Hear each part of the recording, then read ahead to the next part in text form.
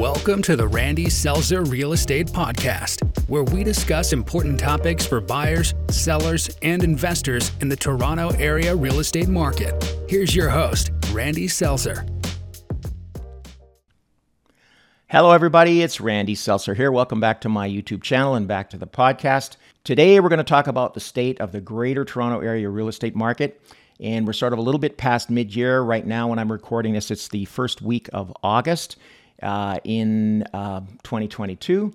And I think most people are well aware that we've had a big change, a sea change in the state of the market since the beginning of the year. We started out in January and February going gangbusters like it's been over the past 5 years, where there were tons of multiple offers, prices were going through the roof. And then we had a change because we had a small interest rate increase and figures came down for March. The sales were off a bit. And since that time, we've had several interest rate increases, including the last one, which was a bombshell full percentage point increase on the 13th of July. So the market has pretty much stopped. We've had I can read you the numbers from the Toronto Real Estate Board, which are interesting. March, the sales were down year over year. They compare them from March of 2022 versus March of 2021. Sales were down 30%. April, they were down 41%. May, 38%. June, 41%. And July, a whopping 47% drop in sales in the Greater Toronto Area. Now, that's all interest rate driven. Now, we're talking about sales numbers, not prices. Prices, however, sales are sort of a leading indicator and prices are more of a trailing indicator. But we also have seen a softening in prices in the Greater Toronto Area. The most recent figures, which was for July, which just came out a few days ago, showed that we are up 1.2% year over year in prices. So that's good news. I guess we're up from July of 2021. But what that really means is that prices have gone back to where they were in 2021. Basically, we've lost a year. We've gone back 1 year in time. Contrast that to February, which was the peak of the market. At that point, we were up 27.7% year over year. So in February, we were up nearly 28%. Now we're up 1%. So I guess that means we've dropped about 25% or so since the beginning of the year. Now, what does this all mean? And where are we headed? There's a whole industry of people, especially on YouTube. There are channels that are devoted to how the market's crashing and how we're going into a 1930s-style depression. And that's not true. That's not going to happen, not even close. However, we are in for a choppy period for the next 6 to 12 months for sure.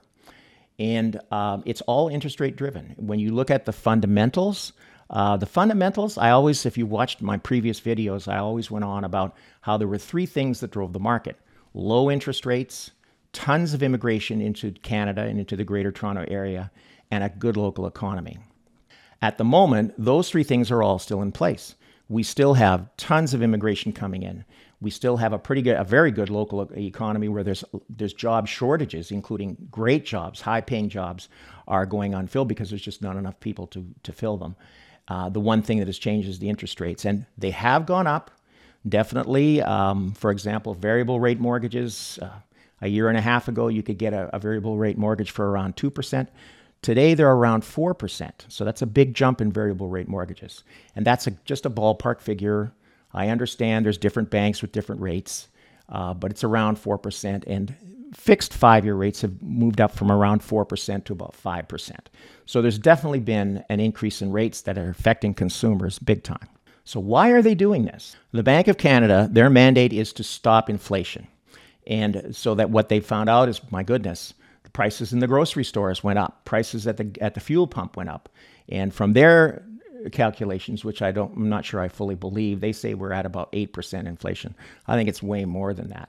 But because of that, their mandate is to raise interest rates to kill off that inflation. They didn't really care that house prices were going through the roof for the last 5 years. We were sort of just an afterthought. Once the price of groceries started to go up and the price of fuel for the car went up, then they decided to act. So now, and they're on a mission, make no mistake. The Bank of Canada is not going to stop raising rates. In fact, the next increase will probably be at their next meeting, which is scheduled for September the 7th, just a month away from now. and they're going to go up again, at least half a point, maybe 3/4 of a point.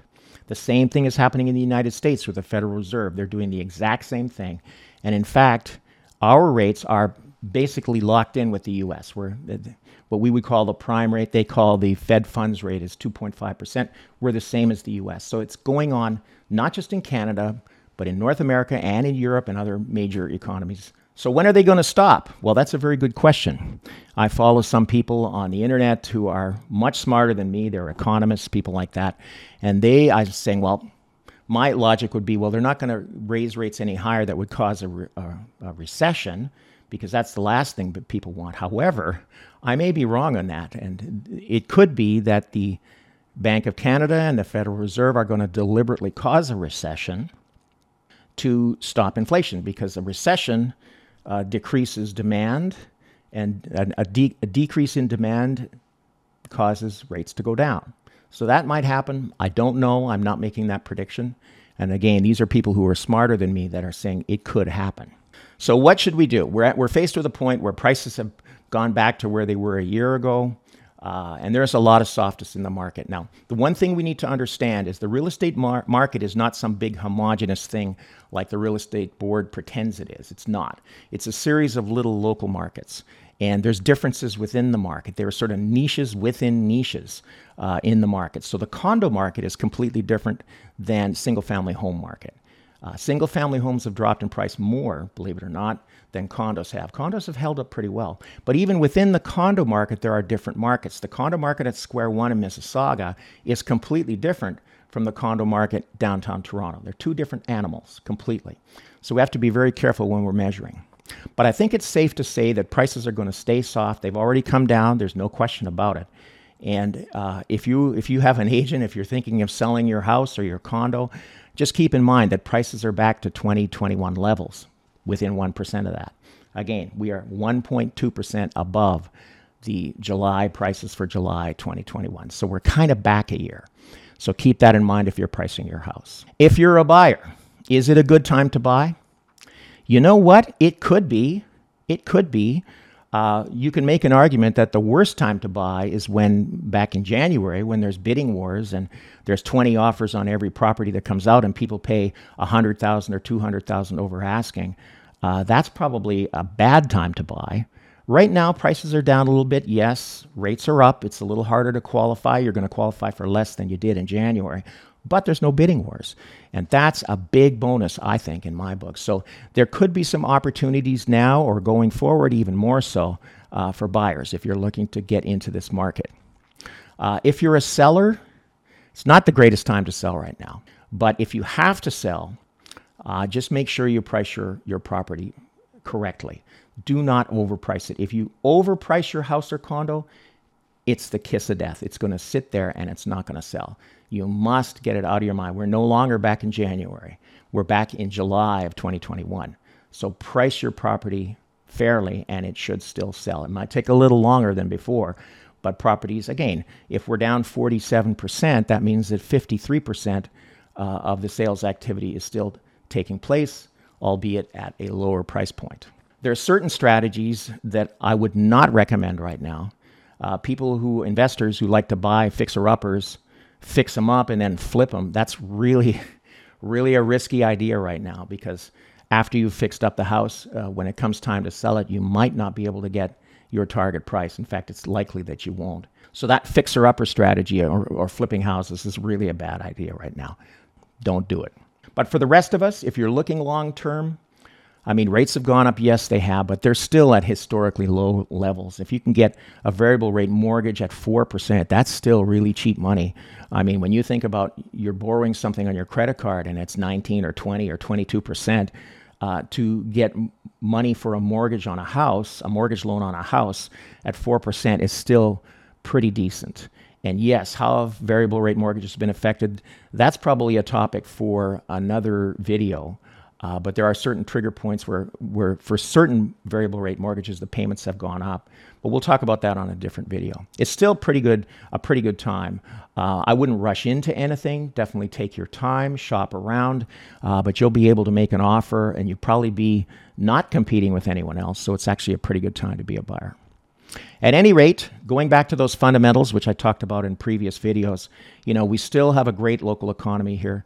We still have tons of immigration coming into the GTA. And now we've got Ukrainian refugees on top of all the other people that are being admitted. And the rental market, if you're an investor, the rental market is on fire because there's all these factors contributing, plus the fact that a lot of people that had hoped to buy this year are probably not going to be able to, so they're going to continue renting.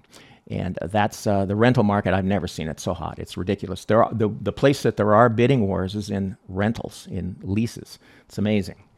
So hang in there, everybody. I don't think it's the end of the world, despite of what some of these channels on YouTube will tell you.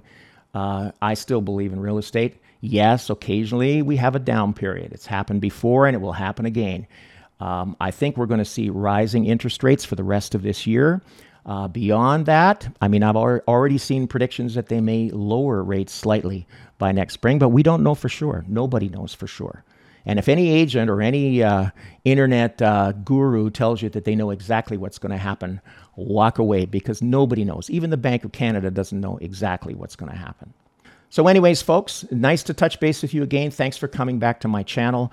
I look forward to seeing you again soon.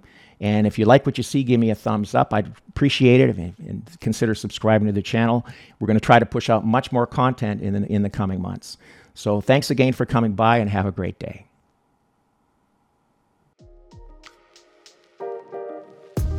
Thank you for listening to another episode of the Randy Selzer Real Estate Podcast. Follow us on Podbean, Apple Podcasts, Spotify, and Stitcher. And check out our main website at randyselzer.com for much more valuable info on the Canadian real estate scene.